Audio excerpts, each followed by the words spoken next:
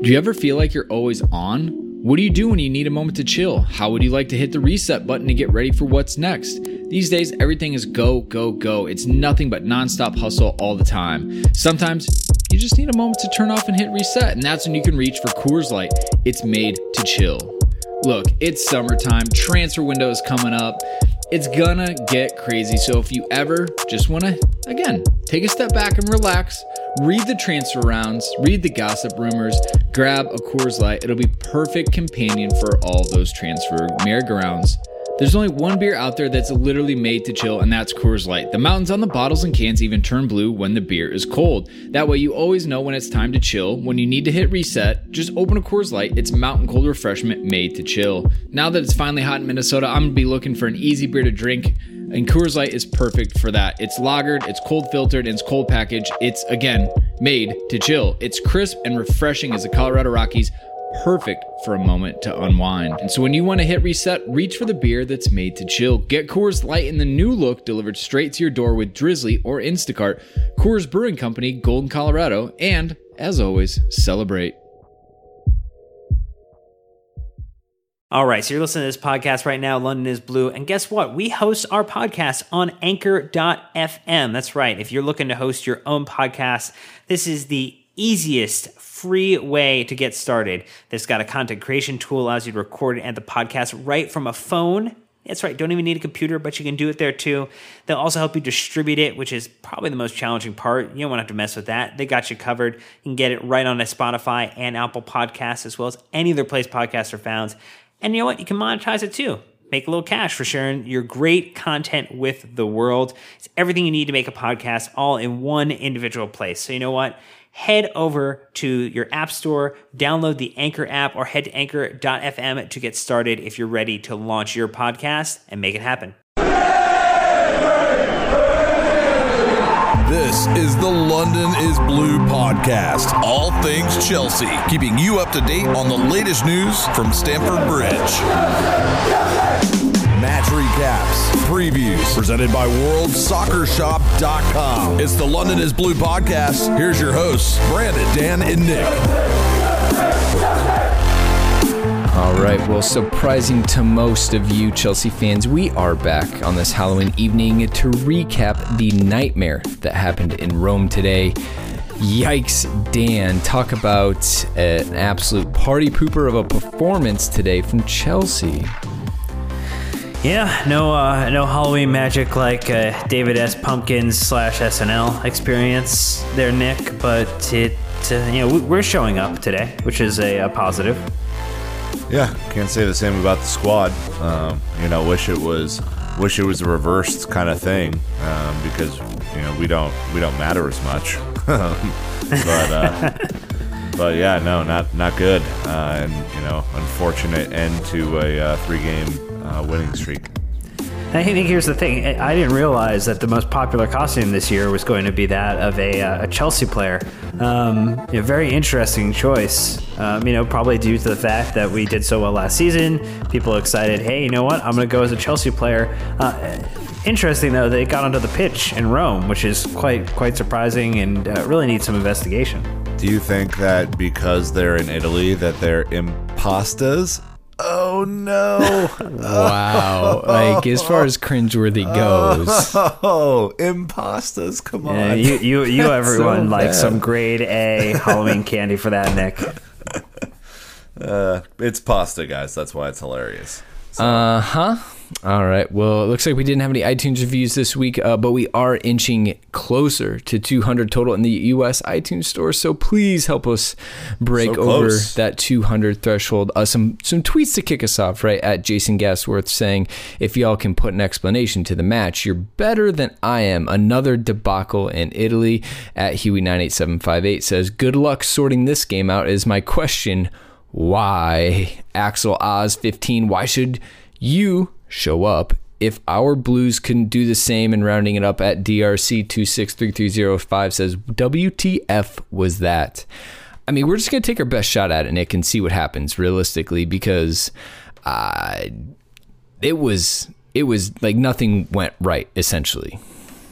Yeah. it's pretty poor. We're gonna put on our best analyst hat, but even then, who knows? Well, let's go ahead and kick this off with a little bit of good news before we jump right into the match review.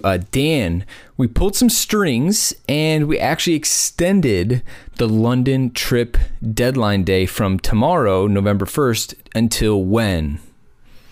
Yeah, so we're actually going to have until this Friday. So this Friday, which is the 3rd of November, we're going to have until then to let people sign up for the trip. We talked to our friends at XL Tours. There's a couple people that we've been chatting back and forth with about securing some flights or getting that precious time off work right before the holiday season. And we wanted to make sure everybody had a good window to get in and join us for some fun times, especially Nick, after we announced that we're doing a little bit of a cross pod with the Chelsea fan cast after the Newcastle match. Right. All the incentive is there for you to come and join us. So realistically, guys, if you have any questions whatsoever, we are more than happy to answer them. We're more than happy to get you in touch with the XL reps, and they're super easy to work with as far as like payment goes, or if you need a room by yourself or whatever you need. So just hit us up on social media or email. Brandon, that email is... contact at londonisbluepodcast.com. Website is londonisbluepodcast.com/London trip.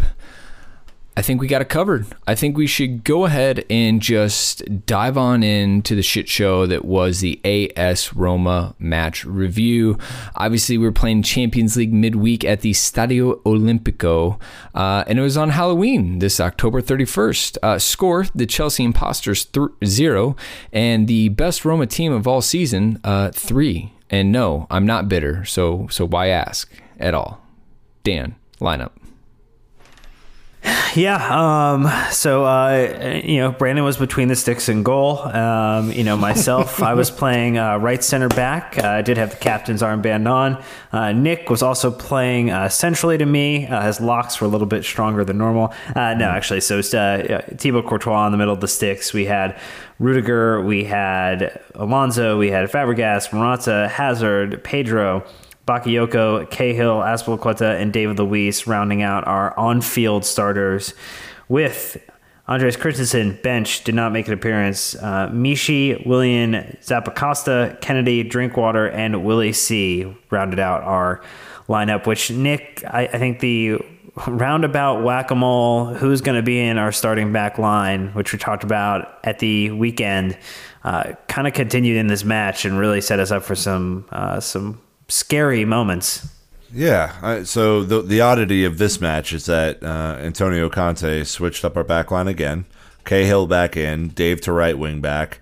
Cahill playing Dave's usual right center back position, with Rudiger playing Cahill's usual left center back position.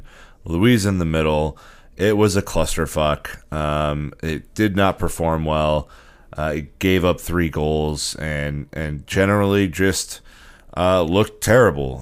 If you're Andreas Christensen right now and you looked out on the field of what our defense was doing today, the question you're asking yourself is, why the fuck am I not out there? Because I'm better than whatever that is. So mini rant to start the pod, but that was essentially what happened tonight, boys and girls. Well, it was well timed and well placed as always. Rounding off the goals, first minute, not even a full minute in, El Shaarawy scores what is now the fastest goal scored in Champions League history. Bullshit. 2 center backs step to Dzeko and just let Shaarawy come in the backside unmarked. And to be fair, it was a hell of a hit, Dan. I mean, outside of the foot, he was kind of reaching for it, so he couldn't have put it over.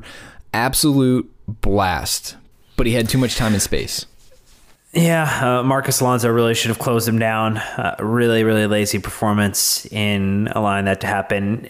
But the odd thing was, this came on a counter of an opportunity at goal at the other end for us seconds before.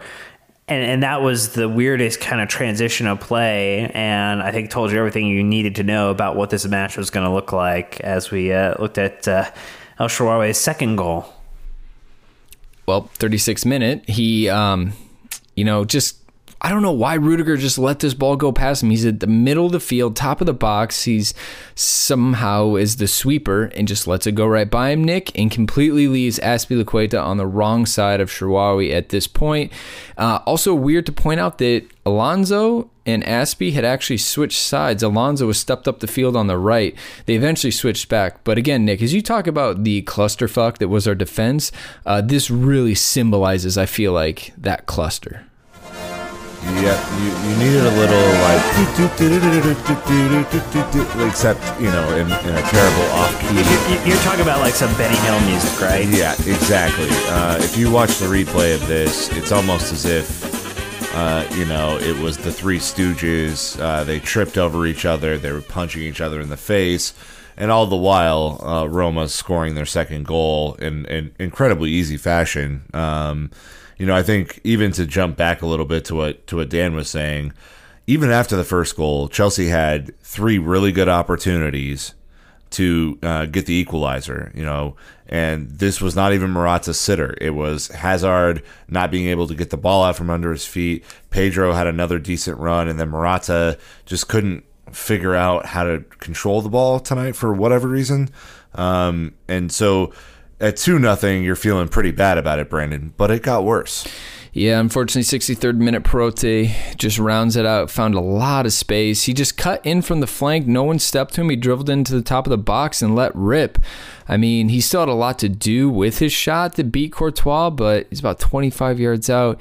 He did the business. Unfortunately for me, just looking at everything, we actually gave up a worse chance earlier where all 3 center backs stepped to Dzeko. He passed it, and Perotti, for whatever reason, just skied it over. I mean, it was literally him and Courtois in 20-yard space, and that was just kind of the theme of the day. Absolutely no chemistry between those 3 center backs, and that's exactly where I want to start tonight as we dive into this disaster. Was the defending. I just called it shambolic. Conte started with Cahill on the right and Rudiger on the left, like you'd said, Nick. Aspi would push up to the wing back, and holy hell did that crash and burn. Yeah, it was terrible. And for as much, and just we'll talk about it later, utter nonsense that you see directed at Antonio Conte pretty much this entire season. I think the selection choice was a little weird. But the play on the field is what counts. And none of those players were ready to do a job tonight. None of them. I mean, they looked confused. They looked tired. They looked like they didn't want to be there in the second half. And it's just unfucking acceptable. I mean, that is unacceptable. I think when we think of the Chelsea greats, and the teams of old, even the team that won the fucking Champions League, they showed character. They showed heart when the chips were down. Like, they would find a way down 2-0 at Barcelona to come back into the match. Like, I can't, I can forgive a bad performance. I can't forgive a lack of effort. And I think that the whole back line just absolutely looked horrible. Dan, I don't know. Any way else to put it? No, and if you can't tell, we've earned our explicit rating 3 times over now. So congratulations, boys. Yeah, but we don't have to put an E every time we cuss. It's just the one time, and then it's done. You rip the Band-Aid off. It's there. It's befuddling, and I think the challenge is that we start moving the pieces on the puzzle, right? Like we talked with Chidge on Sunday from the Chelsea Fancast when we were recapping the Bournemouth match, and we talked about Luis and Rudiger and Azpilicueta being kind of our best back 3, and you can kind of debate Christensen, Luis there too. But the moment then you start taking out Azpilicueta to then go into wing back because Victor Moses is out injured and Zappacosta apparently is not trusted in these larger appearances, and then you start flipping Rudiger because you want him and his pace to kind of counter El Shaarawy, or Shaarawy. You then start mixing too many things up, and maybe this thing where Rudiger is watching the ball go by, maybe it's unnatural for him kind of positionally to go from left to right versus from right to left, as it were, when he's kind of working on the pitch. So I think tactically it was a bit of a bungle the performances from the players from the pitch were, just a mess. And then, we're not really set up to kind of contribute in the right way because we're then started to play people out of different positions. And you think they would have trained for this, Brandon. Like, I don't know how you put in that performance, and, credit to at least Thibaut Courtois for coming out and saying that it was bad and taking it on the chin, but how you feel anything other than a deep-seated sense that you screwed up. Well, Conte said it was bad too. I mean, the fact that Perotti, Shaarawy, and Dzeko outplayed our 5-person back line, even 4 if one of the wingbacks is up, is beyond me. We were bullied. Our back line was absolutely taken to task today, and we were pulled all over the field and had zero shape or discipline. And I know that you don't have a lot of cover because Bakayoko and Fabregas aren't the greatest, midfielding pairing ever in the world, but the fact that we have 2 center backs chasing the same guy, eventually 3 center backs chasing one guy, that puts so much pressure on our wing backs they're not able to get forward and help pin them back. So to me, I thought the biggest loss for us was the fact that they had 3 in the midfield. We only had 2, and then we couldn't even help our midfielders go. So we lost the midfield from the beginning, and then we lost the back line. Our wing backs weren't able to get up to help those 2 guys in the middle at all because the slip and slide was going on in our back third, and we didn't know how to stand up and handle it. What is a little bit interesting, Nick, is that Nisar wrote in his match recap, so Kennedy is Alonso's deputy, but it's clear Conte doesn't trust him. We know that. Zappacosta, like Dan said, is only used by Conte against smaller sides. Therefore, Conte, his biggest problem is that he only trusts a handful of experienced players, and they're running out of energy. And I think that we're really seeing that. These guys, we all play FIFA, right? Their fitness level's around 30%. I mean, you really aren't even getting a match out of those guys at that point when you're playing. You need to get some fitness cards, boost them up or something, because the guys that Conte wants to rely on, Nick, are not able to do the job. We've given up 20 goals in 17 games across all competitions this year. Last season, when we won the league, we only gave up 33 goals in the entire Premier League season. Yeah, I mean, it is clear, we and I feel like we're even guilty of this, to be honest with you. We laud our selection choices when things are going right, and then 2 days after, we say that we look solid, and I remember Dan even saying we might have too many options, that, these players aren't getting enough games. We go out and put a performance in like that. I mean, I think it's impossible for Antonio Conte right now. The players he's choosing are, one, either not physically fit enough to do the 3 matches in 9 days kind of routine, or when they are chosen and on a lot of rest, they aren't doing the job. 33 goals, I mean, we're already at 20 of 33. That's not how you win cup competitions or the league. That's how you get 8th. Or crash out in the group stage. Dan, I can't believe how, for an experienced back line with pretty much all the same parts, obviously Victor Moses injured, I can't imagine how they're this bad right now. Yeah, and I think the thing that I would say, kind of moving off this, is that, the team has an opportunity to rebound on the weekend against Manchester United and make a statement return.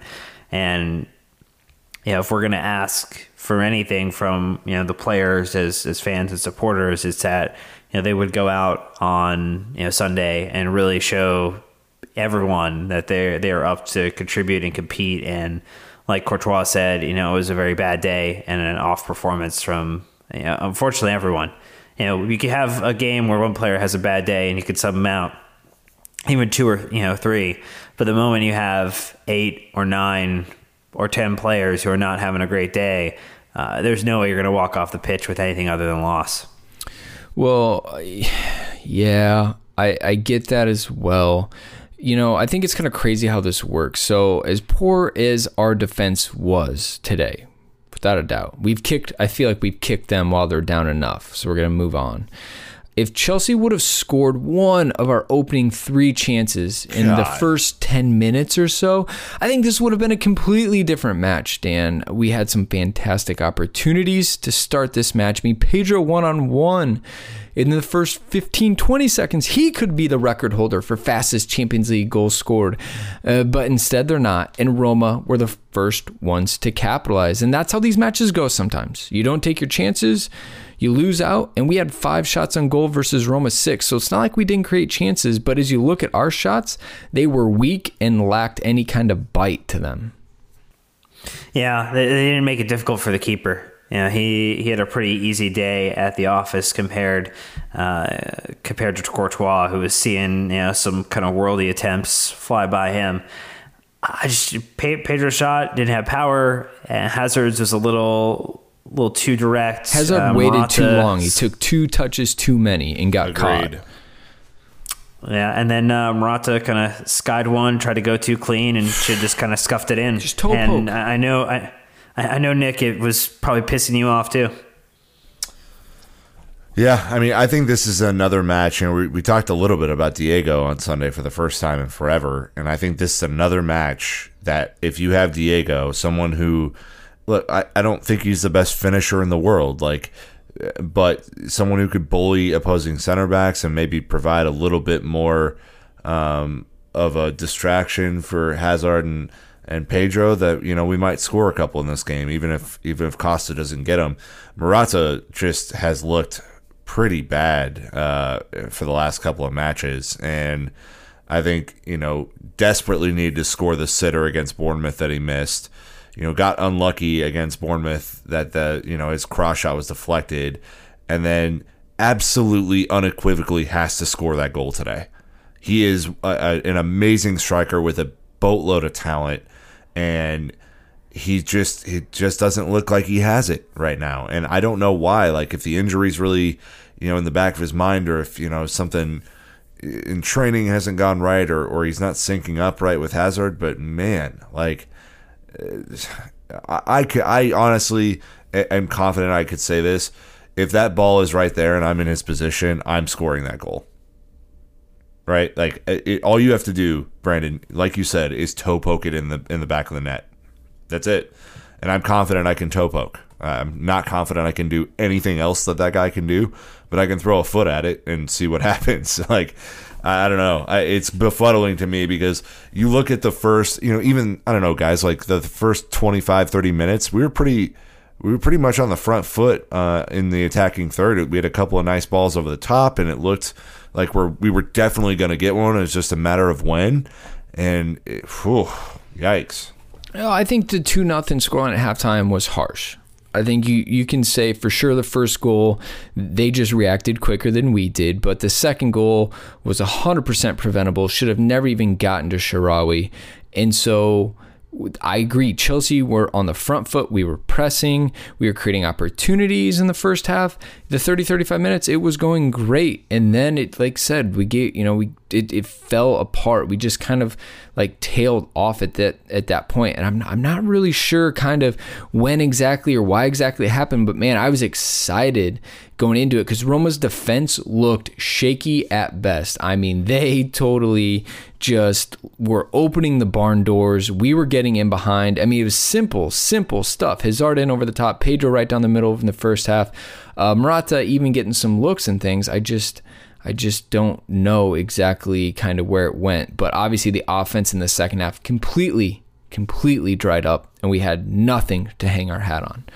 I would say it was even before that. The challenges that Florenzi had on Hazard, where he was basically trying to get intimate with his Achilles, and that was the moment when it just seemed to magically shift in the game. Hazard was running a little bit more gingerly, was not making some of the up for it movements that we were kind of talking about wanting to see from him in this match, and he looked ready to deliver. And that seemed to be the to use a Halloween vernacular, witching moment or bewitching moment that just really changed the entire game.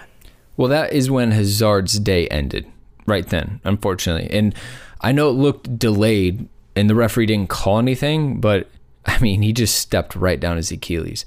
And so I guess kind of segueing off of this is that I am torn between the players struggling mightily out there and then Conte's tactics. Obviously putting Dave out wide, it's a little uncomfortable for him. He doesn't do it that often. And I thought that Chelsea started the match so well, but again, Hazard's injury was almost a turning point for the entire team. It deflated a lot of people, and from that point on, Roma just grew in confidence as the match progressed. Nick, Conte, though, had a pretty honest assessment of the match, I believe. After the game, he opened up in his native tongue. Right. So there was a really good article on We Got No History kind of talking about the post-match press conference. And because they're in Rome, he got to answer a few questions in Italian. And, his answers were a lot more verbose, I would say. He was a lot more animated and could use some language that he's just not comfortable speaking English with yet. So the quote is, "If I'm the coach, it's my team, and I have to take responsibility in every situation. I thought it was a good first half, and I don't like to talk about luck, but it was unfair for us to be down 2-0 at the break. The second half was ugly in every way. We must realize that we've got to earn our daily bread. We've got to chop up the turf if we are to progress and fight for something. Otherwise, it's a waste of effort." And then speaking about the Karabakh result, I honestly have zero interest in the Karabakh result. I want to know how we can improve, avoid second half performances like this, get the new players introduced, and rediscover the desire to amaze. Can we? That is some language. That is some passion. I think that he, unlike former managers we have, what I love about this dude is he puts it on himself. He is not going to sleep for 3 days now because his team played so bad, and he's going to feel as if he was outmanaged and probably outprepared by his counterpart for Roma. And when you hear these quotes, Brandon, I mean, it's a guy who took that straight to the heart. So what I think this shows to all the Conte out tweeters out there is that Conte knows his shit, okay? When he has to speak in English, we just found out right now that he's handcuffed and his feet are tied together. He can't get anywhere close to expressing what's really in his mind. So for us, when we read his post-match press conferences, even, the pre-match press conferences, we're only getting about 15% of what he has to say because he isn't a native English speaker. And I tell you what, he knew exactly everything to say. Honestly, critiques. He said there was a little bit of unluckiness to the first half, but then he talks about the reaction he expects out of his team, and even talks about the fact that he needs his players to cover more ground and he needs to get his new guys acclimated. Dan, as far as I'm concerned, I have 100% confidence in Conte because he knows exactly what he wants to do. Now, if it's going to happen or the players execute and all these other variables that goes into that, we don't know, but legitimately felt way more confident after reading this Italian translation than I have probably all season. Yeah, and here's the thing. What do you expect to happen when your options for midfield choice are between, Cesc Fabregas, Bakayoko, Danny Drinkwater, and N'Golo Kante's injured? That is, putting us at a disadvantage. When you have the option to choose between Alvaro Morata and Michy Batshuayi, and you don't have the option to put a Diego Costa on the pitch, that's putting you at a disadvantage. When you have Hazard, who's still, as much as he's saying he's at 100%, is still returning from injury, there's no perfect lineup right now that Conte gets to choose from. This isn't FIFA 18, and he's at a bad spot. And are there things that he's done where he has mismanaged the lineup or potentially not sub people at the right times? Absolutely. But I do think I look more at the players today as the reasons why we struggled to take anything away from this match, and less at him. Yeah, okay. So rant time from me. If you're a Conte out person, get bent. I'm sorry. Like, I can't imagine a world in which you live, and I mean this sincerely. Of course, this performance was not great. Of course, there have been 3 or 4 other performances this year that have really shocked us at how poor the team has been. But the team just won the league going away, was dominant all last year, is now adjusting to a whole new world without some key components and some new components being added in. And you're a Conte out person? For what reason? Like, it makes zero sense. And frankly, I put this on Twitter today, and I'm glad I got a bunch of love, but get off of our Twitter timeline. I think the modern football fan, and we count ourselves in that group because, we don't have 30 years of match going experience to back this up. The modern football fan is too spoiled. When you get beat like this, you got to take it on the chin and get better. Get better. That's it. You don't have to cry about it. You don't have to sack your manager. You don't have to fire all the players. You don't have to do any of that. What you have to do is get back to work. Earn your daily bread. Amazing quote. Otherwise, it's a waste of effort. Those are Antonio Conte's words. It's a waste of effort for those players to go out today and put in a lackluster performance. They just ran for no reason. They got nothing out of it, and now they're getting chastised in the press because they put in such a shit performance. I cannot imagine a world in which you feed into this Conte out narrative to get what you want, and then what? And then what happens next? We get a subpar caretaker manager and basically call the season off. Come on, guys. Like, we're better than that. And our listeners and our Twitter feed is usually way better than that. I can't deal with that, guys. Sorry, I had to go on a quick rant there, but that blows my mind. It's short-sighted. It's entitlement. The fact of the matter is, it's not FIFA. You can't literally go out there and win every game. You can't score 7 goals every single game, and it's unrealistic. Okay, just Chidge even mentioned this in our podcast on Sunday. People criticizing the team. You don't go out and piss excellence every single morning in your daily lives. And these players, unfortunately, as world class, as amazing at the top of the level as they are, wherever they rank amongst that scale, they also are fallible, unfortunately, and it happens, okay? Even the best teams this season are going to get waxed. Just, it's life. Now, my question to you two is that Chelsea still don't look like they've hit top gear. There's still more for them to give, which is frustrating, but also hopeful at the same time. With Manchester United coming up before the international break, which way do you think Chelsea are trending right now? Dan, do you think that I think we're riding that line. It's a fine line. We're kind of teetering left and right, and I'm not sure if we're going to get an upturn and take off or if we're going to wobble and maybe hit the ground a little bit.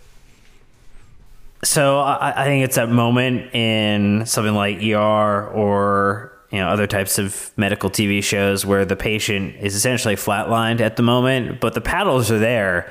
In N'Golo Kante, in Hazard and Morata finding his form, and Conte bringing this side together to just put them on the body and shock it back to beating in the right rhythm. And so I think there's a moment this weekend to make that happen before we go on this break. And please pray to the international break gods for no more injuries on break, especially for hamstrings. But we're there to return to form. And I think it's there's a little bit of optimism and hope that needs to be there that this manager and some of these players can help bring this together. I don't know. I really don't know, because you look at the 3 matches before this, all wins. Not necessarily our most comprehensive stuff by any means, but all wins. After a really tough 2-match period. I just think we get so caught up in the moment. It is such a long season. Yes, we have to play well on Sunday. Nobody wants to lose to Manchester United on Sunday. I think you have to take this with a grain of salt, though, guys. Like, for me personally, I think we're gonna go out against United and get a draw. Okay, And if we get a draw against United, that's not a terrible result. What we have to go do is we have to go beat the bottom 3 of the league like we did against Bournemouth and the rest of the bottom 10 to even have a shot at this thing. So yes, the top 6 matchups are great, but Manchester United used to win the league without winning the majority of their top 6 matchups. They would go out and Chelsea would beat them on the regular when they were winning league titles, and no one gave a shit that Chelsea beat them in the regular season. They just won the title. So I don't know. To me, it could go either way. I hope that we come out with fight and the desire to amaze. Exactly. Well, as it stands, if we would have won, we would have qualified with the likes of PSG and Bayern. We all know how it really ended. So Atletico also drew at home against Qarabağ, which makes Chelsea's path to the knockout round easier than it could or probably should be. So Qarabağ are at the bottom with 2 points. Very closely connected to them are Atletico Madrid on only 3 points from 4 matches. In third place, Chelsea are now in second on 7 points.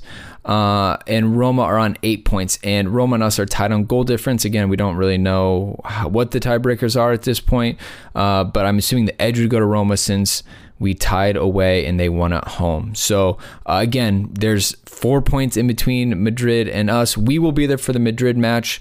We have to go to Qarabağ. That should be 3 points in the bag. So again, it's looking much nicer than it can be. So with that being said, I think we'll go ahead and end this big rant vent session, and we'll go ahead and kick it back up with social media questions here.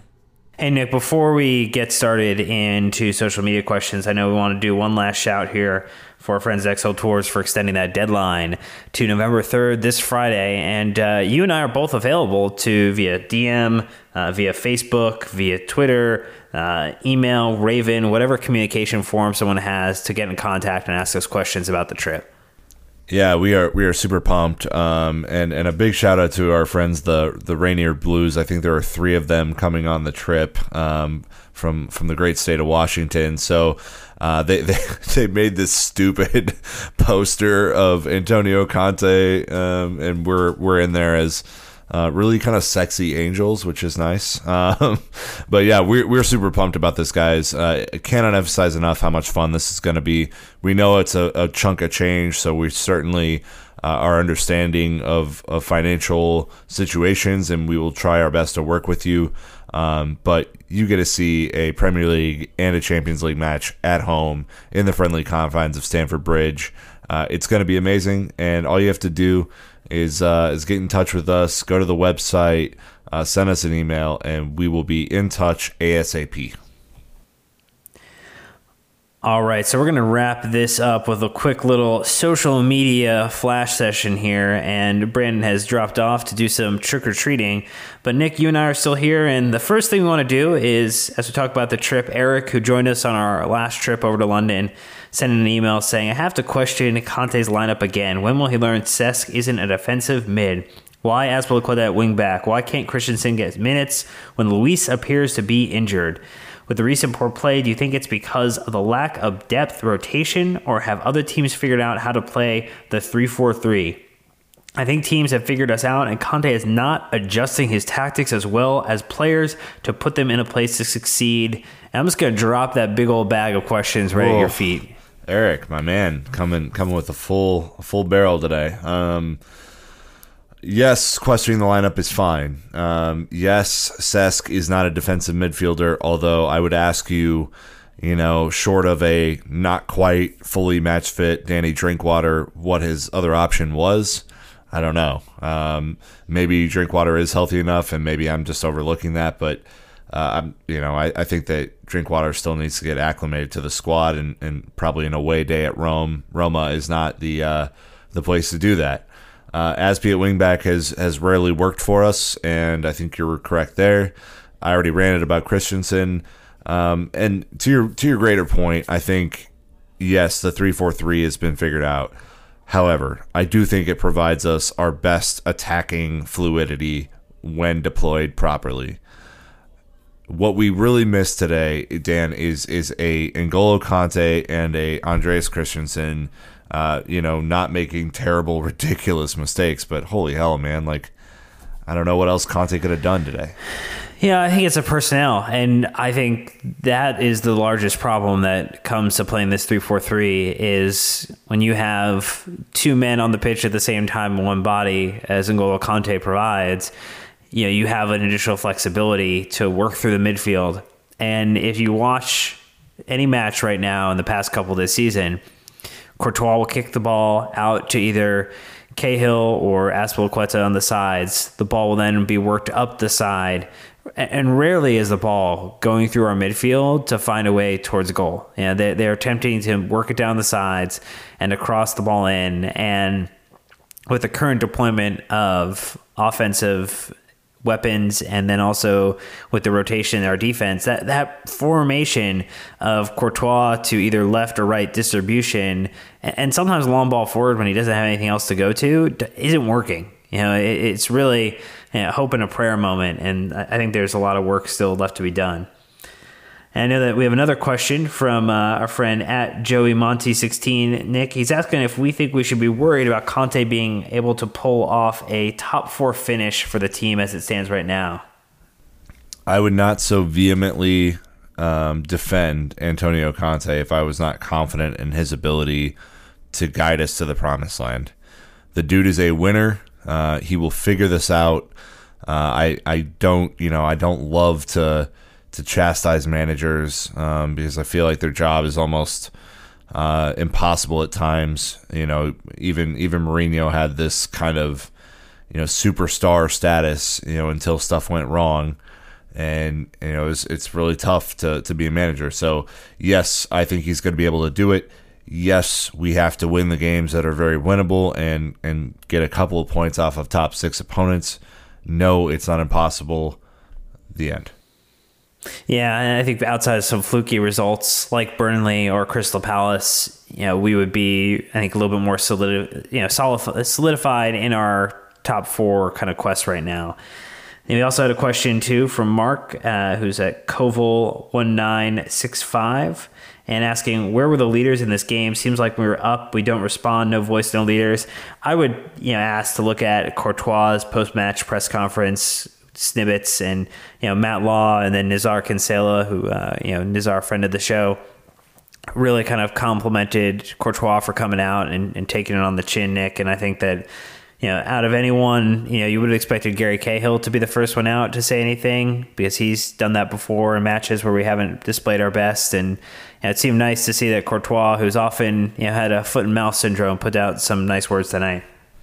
Yeah, it was great. I think that's what you want after a result like this. We're all angry, and all we want is to understand what the hell is going through the player or players' minds at that moment. We want some real human moments from them, and it was really nice for Courtois to do that. I'm a little bit embarrassed that Cahill didn't. To be honest, I think that as the captain of the team, how many times did we see John Terry go out heartbroken after a match, pissed off, or Lampard or Drogba or Cole? I think this team right now, might need a little bit of leadership. They might need a senior voice to really just take over and say, this is my team. If that's not Cahill, then we have a big problem because he's the captain of the squad.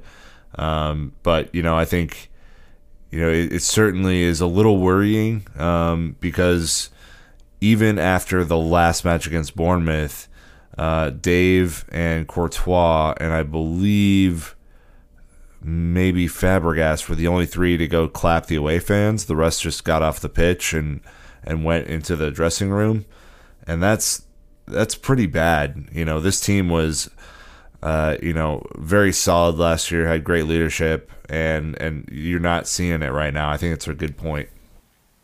Well, you think about the one thing that is missing is number 26, and that makes a really big difference for, I think, the culture and the attitude.